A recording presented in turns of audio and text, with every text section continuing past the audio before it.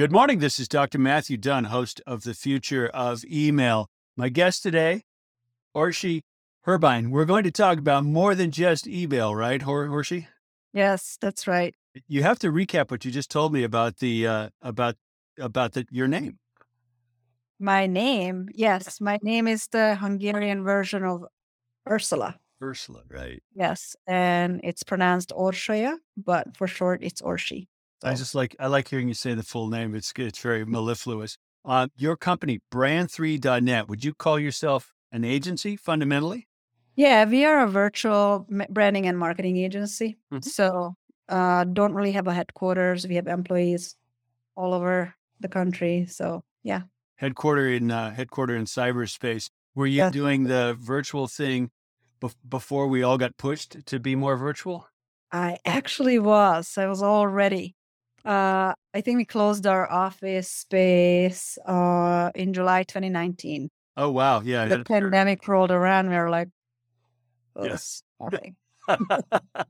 Yeah. Sidebar. Let's not go into the commercial real estate business. I think the jury's out whether that's ever going to come back. So we were chatting a little bit beforehand, and you were sharing some of your philosophy about this three-legged stool, which I have to assume is part of Brand3.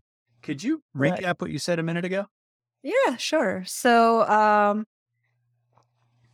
future of email, I'm assuming email generally is intriguing to a lot of your listeners because of the marketing and the ability to keep in touch with customers and prospects. And, that drip campaigning generally can give you an edge because not only it gives you brand awareness, but it also allows you to establish expertise in the field, in whatever field you are, on a regular, very tailored and targeted way.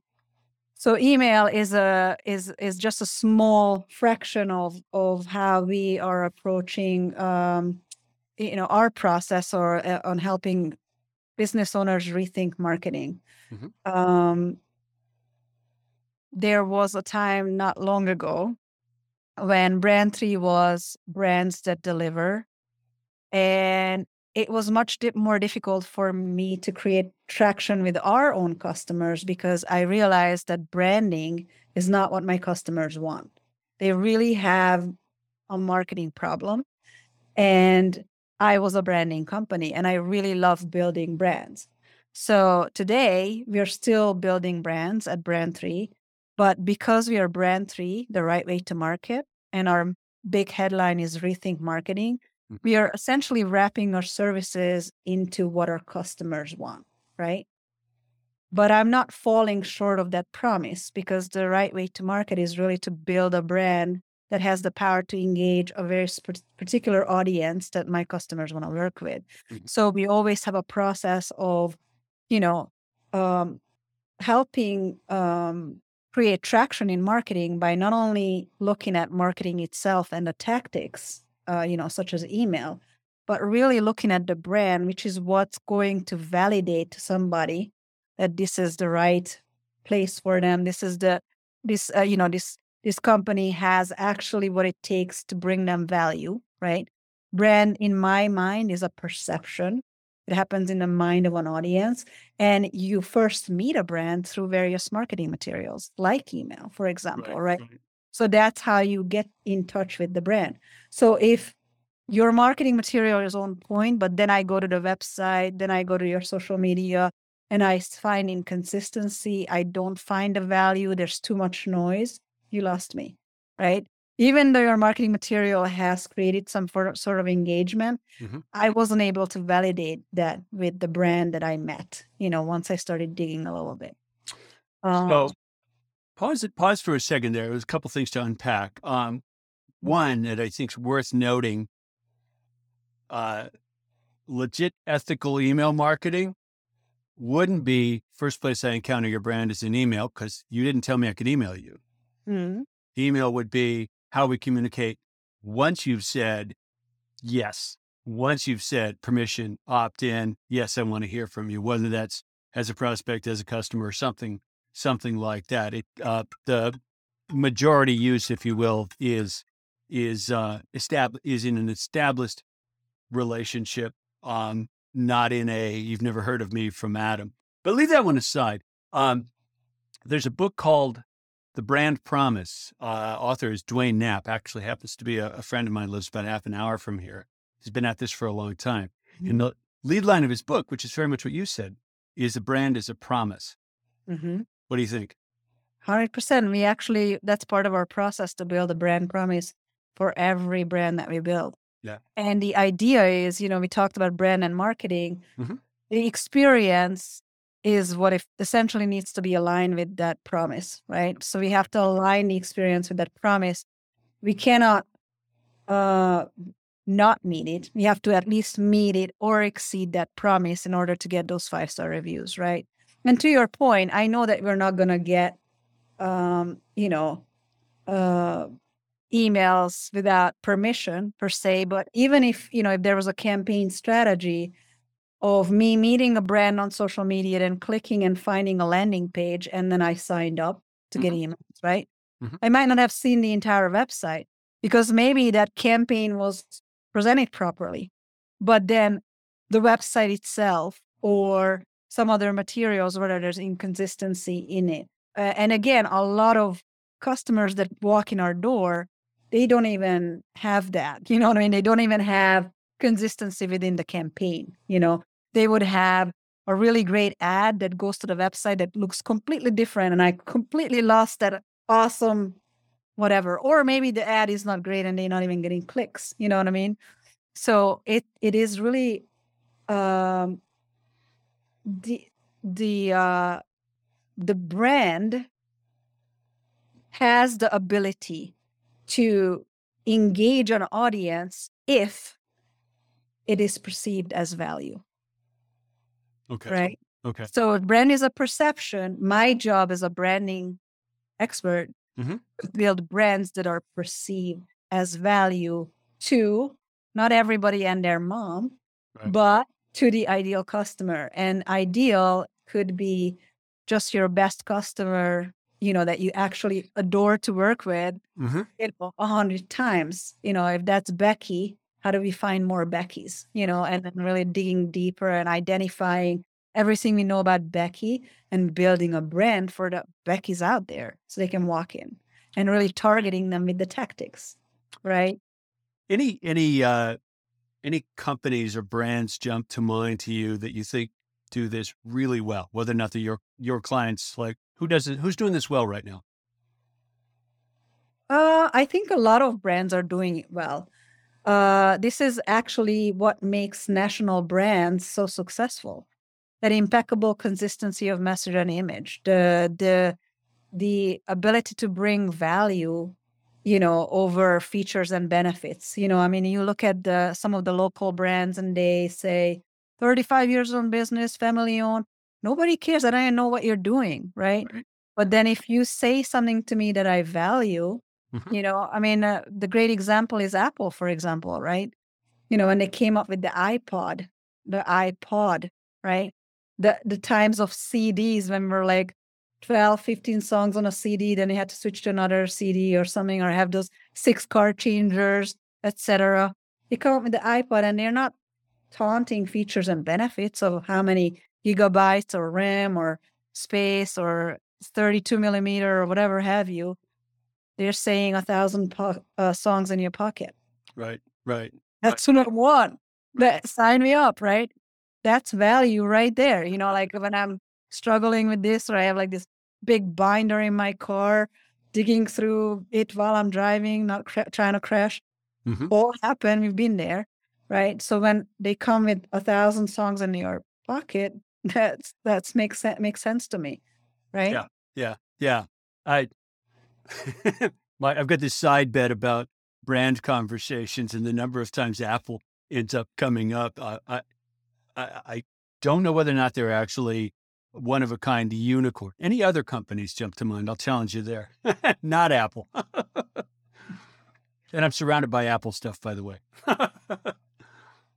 I don't know. You see, I got stumped on this question before, and I actually said to myself that I will do some digging Mhm. and have some samples. but I didn't do it yet. So I am sure that there are a lot of companies that are doing it well. Well, let's freeform it for a second, because I do find myself wondering about the conundrum of branding in this fast evolving and exhausting landscape of being a consumer or being a business. When Google launched, their branding was crap, but their product was fantastic. And nobody cared about the branding because the product was so good. And that became their brand. But it wasn't like they had someone with your level of expertise helping craft the brand. It's like they delivered a killer search engine on an empty page. But hear me out. Tons and tons of businesses right now are surviving only because they have a great product and service, right? Mm-hmm. But they're wasting either they're not marketing and they're just relying on referrals, or if they are marketing, and this is where if they are marketing. Yeah. If a company who has a great product and service, but has a crappy brand that does not reflect the greatness of their product and services, throws money at marketing, I guarantee you that they're wasting 80% of their marketing budget. Gotcha. You know? Yeah. So that's what I'm trying to fix. So if you can essentially build brands that reflect the greatness of your product and services to an ideal customer base, and then throw money at marketing that reaches that ideal customer base with tailored messaging that presents as value to them, and then you're getting traction. So if you're going to spend money on marketing, you better make sure that you can be validated as value once those customers pay attention to the actual experience, what they get when they sign up for you. My favorite client. And any prospect right now would walk in here with 5-star reviews, but looking like a dinosaur. I love those clients. Those are the best clients because we are literally, they're so much easier than somebody who's maybe looking great, but has bad reviews. I don't kind of want that client. I mean, it's a challenge, but, to me, it's much easier to create that transformation and build their values into a brand that reflects it, than fix the problems. Usually customer reviews that are bad is because they're not listening. They have like some employee high turnovers. Something is broken internally that I can't touch, as a branding and marketing expert. So I can't really go there. But if it's 5-star reviews and looking like a dinosaur, love it. Yeah. Dig into that a little bit. The looking like a dinosaur comment or qualifier sort of. Well, it's a lot of noise, right? Okay. It's a lot of noise. So you go to a website, and if you can't tell within 3 seconds what they do, that's, like you could look great, but sometimes there's various ways that you can go sideways. Maybe it looks great. So first of all, I'm getting good feelings because it's professional, organized, clean, right? But I read a really clever headline that someone thought of in a marketing department or whatever, and I don't even know what I'm looking at, or the name of the company. Like there's some great examples. I can't remember what this acronym used to stand for, but some sort of a consulting corp or something like ICSC, some sort of a service consulting corp. Yeah. It turns out that they are actually an IT company. But, I didn't get that until I talked to the business owner. I'm like, what is it actually you do, right? You didn't know what kind of, is it medical consulting? Is it legal consulting? Is it whatever? Because it's so vague, right? So let's say your name is something interesting like Nike. Okay. And I don't recommend that a startup or a small business has such interesting name, because sometimes it's actually better to have the name something to do with what it is, right? So it immediately allows somebody to put your business in certain categories of their name. So, but if you have an interesting name like a last name or a Nike or whatever, the best thing you can do is add a descriptor to your identity. athletic goods, Nike athletic goods, right away. I'm thinking sports, like if I don't need that, I can go away. If I need that, I can read on, right? So even just with the identity, we can tweak and communicate as much as possible. So my job is actually in a business of minimalism, of like how I take vast amount of information and big concepts and translate it into very, very small items, because one thing nobody's going to give you is time. They're not going to read paragraphs. They're not going to read through a lot of stuff. So if I can't tell in 2 to 6 seconds what you do, then the phone rang, the dog barked, it's cried, and you lost me. Yeah. That's all I gave you, right? I agree with what you're saying. And at the same time, it irks me because companies that bring out new, not fitting in an existing category innovations have a hell of a struggle on their hands, because not everything fits in 3 to 6 seconds. I think that's what I love about it. And sometimes for small business, literal is your friend, and my job is to be literal and creative at the same time. But I want to make sure that creativity does not hinder from easily understanding what it is, right? Yep. So, if you had Nike, athletic goods right there, and then maybe you're serving an elite market, but I still don't see that from that identity. But right there, maybe like on the headline, I could say something that relates to luxury,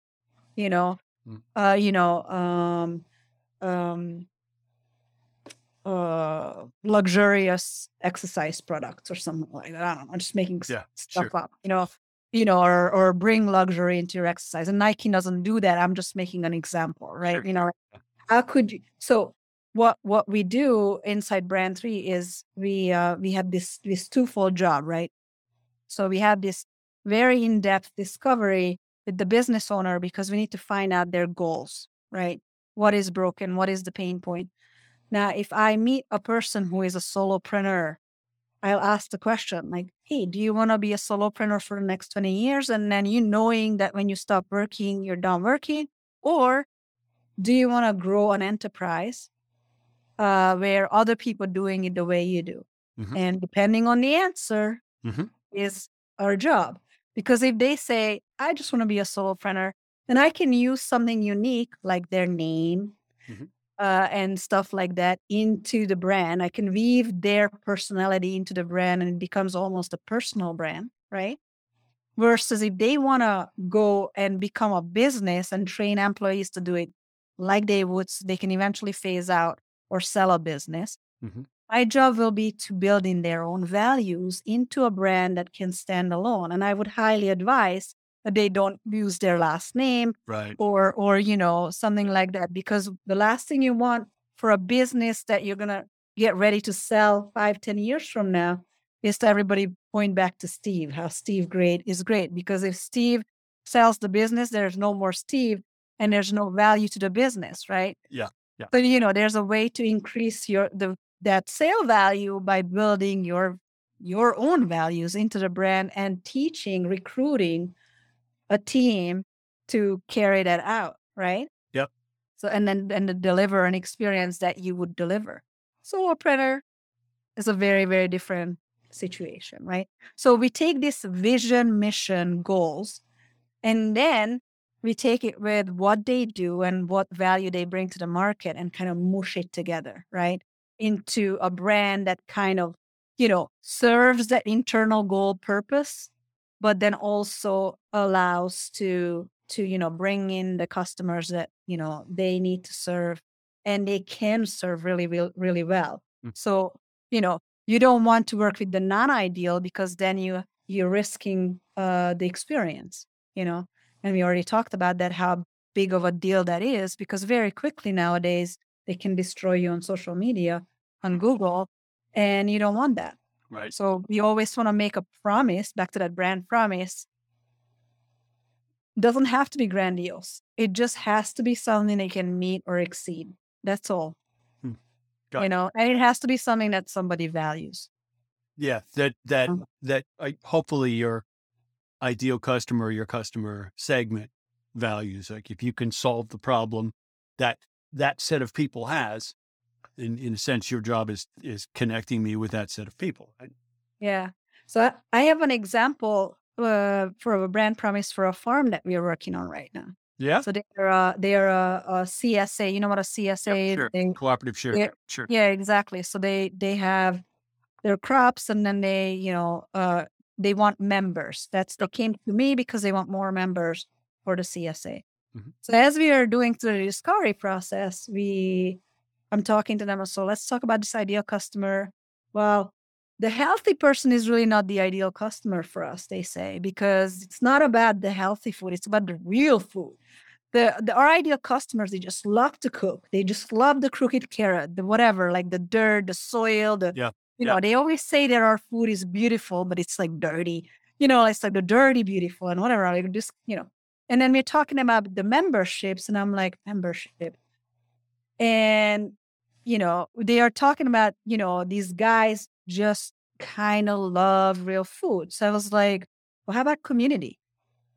And instead of promising dirty, beautiful food, because it's just kind of weird, right?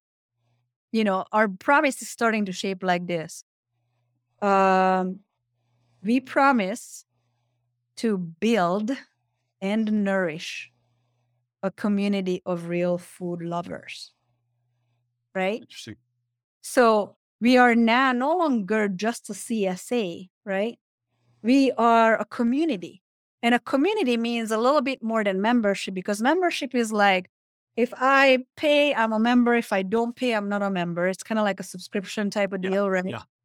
But a community is more of a lifestyle, So that allows us to, this is where we are, but it will allow us to build a brand that kind of, is perceived as a community. Like, I want to belong here. I don't want to just be a member. I want to belong. I want this lifestyle. And I think what's really interesting is that the owners don't want to build a community. But if we set it up like this, the community will build the community, and they will share the recipes, and they will share the real food stuff. And look what I've done with the crooked carrot type deal. And if we just create the avenues for it, and by the way, the owner's vision and mission is to kind of be out. They don't want to be the family that, like ties all this together. They just want to grow the food. But now the community can kind of live outside of them, and they don't have to be the value. The value is the community. So it's very interesting how these things can pivot, and how you can find nuggets to position brands uniquely, even though there's 100 million CSAs out. You know what I mean? Yeah. Interesting challenge.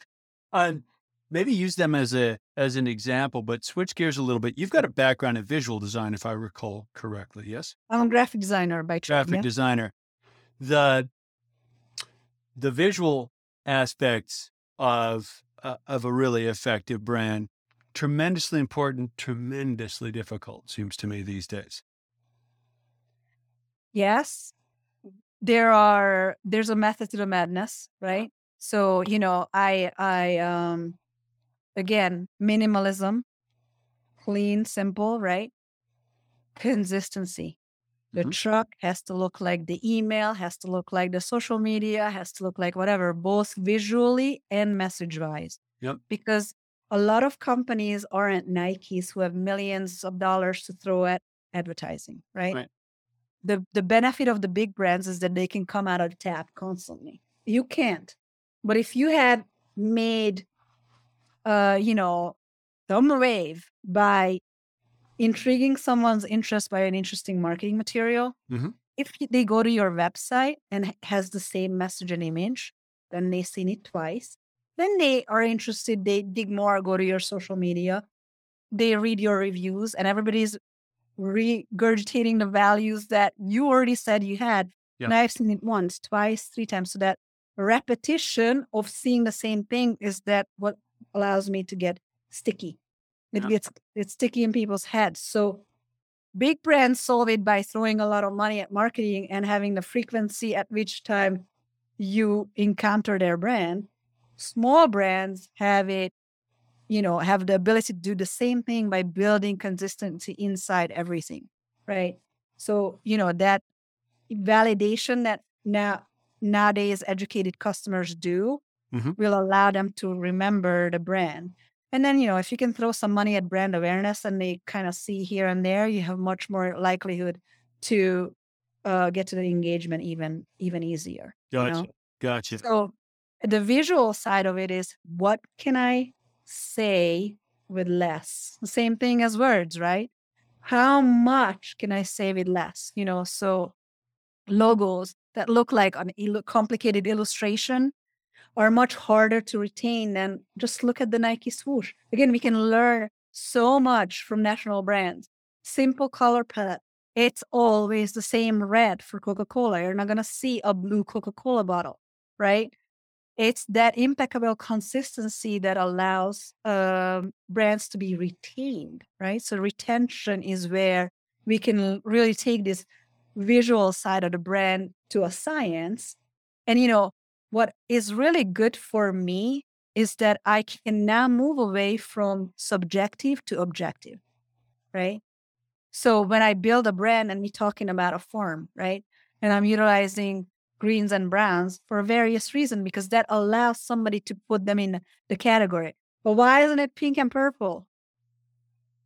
Because it's going to be harder for me to make that leap, from pink and purple to farm, right? So there's sometimes, we have to be, of course, we want to make it beautiful, right? But the more categories we have to put on it in terms of consistency, minimalism, clarity, like how quickly can I retain that this is food related or vegetable related or farm related or whatever have you, right? All those are tools in my pockets to make it faster for someone to realize what the heck am I and how I show up as value in their eyes, right? Run with that a step further, though. And let's take your comment about the million CSAs, which I'm sure there are. I'll bet if you lined up the visual elements of brands from those million CSAs, they'd look remarkably the same. And Maybe. there's a limit to how many I'm going to remember. It all depends. It all depends because it all depends. So you're not seeing logos flying at you on a white background, usually see them in context. So to me, the very least you're going to see an identity with a picture and some words, Okay. And I think right there you can make a difference, because if I take 100 CSAs and look at just their top section of the website, I guarantee you probably 50% of them, you can't even tell that they're a CSA. The CSA. Yeah. Well, You can't see the logo because it's like, looks like a blob of colors and, the type is too small or it says Nike and it doesn't say that it's farm, so it's like, you have no idea what you're looking at. Well, I'd actually take that and put it on a different axis and I'm picking on CSAs in particular, but I think there's some applicability to other realms of business. The brand of a CSA in fill in the blanks, Illinois, doesn't matter to me at all. Why? I'm in Washington. I'm never going to subscribe to a CSA from Illinois. And many small businesses forget to say where the heck they are when there's inherent geographic locality to what they do. Real estate agents, I love picking on them, right? Hi, I blah, blah, blah, blah, blah, blah. Tell me where you are, or I don't really care. Why? Because I'm not going to shop for a house where I don't live. Yes, but hopefully they are smart enough not to advertise in outside of their geo. You don't control where information goes on the net. No, I do know that, but if in order for me to know about a CSA in Illinois, I would have to look up CSAs in Illinois. They're not going to come in front of me. They're not going to spend paid advertising on Facebook for me to find them. You know what I mean? But again, but that's not the only potential channel of exposure. True. One of the first thing that this firm particularly did by our recommendation is fine. They are called Flying Plow Farm, right? Currently. But I made them buy Rising Sun CSA, which is near Rising Sun, Maryland. And that's the area they want to saturate. And I live close by to that area, but I didn't hear from them. So again, I found an amazing client for me, right? Great product and service. Customers love them. Nobody knows about them. Right. Love that challenge. You know what I mean? Like, because, then we can just kind of tweak that foundation, and then they'll be ready to go to market. And hopefully we're inviting the ideal, again, there's a dilemma. It's not for everybody. And I think everybody needs to know that it's not for everybody. It is for the real food lover, right? So we're going to be catering to that message. So if you like the convenience of the grocery store, you're not going to be an ideal customer. Right. know, if you care about real food and you're wondering where your grocery food is coming from, because let's say you're a stay-at-home mom and you're cooking and, peeling the carrots and just like, why is this slimy or whatever have you? I don't know. We might be for you, you know? Yeah. Yeah. My wife is in the ideal customer profile for the CSA you're talking about. That's why I have a little background in CSAs.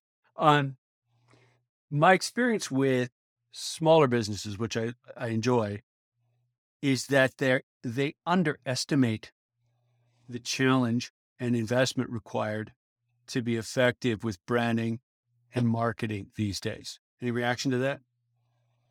Yeah, that's why we had to boil down to our services to the smaller guys for something very effective and efficient. Yeah. I have a package for smaller businesses for that reason. It's very efficient, but I need them to trust me. If you're gonna bicker about the shade of green, or the shade of purple, or the whether I like that font or not, I'm not gonna present anything that isn't gonna engage your audience, right? Yeah, I got you. I always put myself in that position for them. Like, look, you're on the inside. I'm on the outside, and I'm going to do everything I can to look at what we're building from your market's perspective. Yes, I want you to like it, but what I want more is for your market to respond to it. Yeah. That's what I want. Because honestly, I'm telling you right now, if I out of the 3 logos that I presented to you, any of them would work, because I'm not going to present anything that's not going to work. Right. I presented 3 because I wanted you to be able to kind of give me your 2 cents. And, I also want you to know that I care about you liking it. Yeah. But that's not the point. And you know what? If it's going to be, I'm happy to go back 3, 4, 5 times and create 10 more logo variations for you or options for you. Right. Well, but then we are, You're good. Yeah. Yes, that's why I actually sell them bundled hours. And it's very clear, it's a minimum set of hours, and here are objectives. And I tell them there were many, many times I hit it. And there are many times we went a little bit over. And there's few times we went a lot over, but the customer knew that it is because they just can't make up their mind. Yeah. Yeah. I've run a creative agency in the past, and it is one of the tensions in that job of expertise in what seems like a squishy and subjective field. You're like, you kind of going like, at a point you got to go, you know what? You hired me because you don't know how to do this. Yeah. So at a certain point you want to go, just shut up and do what I tell you, please. And Matt, the secret sauce to me is to be subjective. Yeah. I mean, objective, not subjective. So the less you're subjective, and the more you're objective, then, and again, my objectiveness comes from, will the market respond to this? Shade of green or this shade of green? Yeah. Couldn't care less. Yeah. Can we move on? Pick a green. It's not going to matter to the market. Yeah. Yeah. Things like consistency, which you've mentioned, are likely to matter a whole bunch more. Let's map it back since I stuck it on the title of the podcast. what kind of advice do you find yourself giving clients about the email component of their marketing communications and so on? Okay. Thank you for asking the question. And I think number one is look at email holistically and where it leads, right?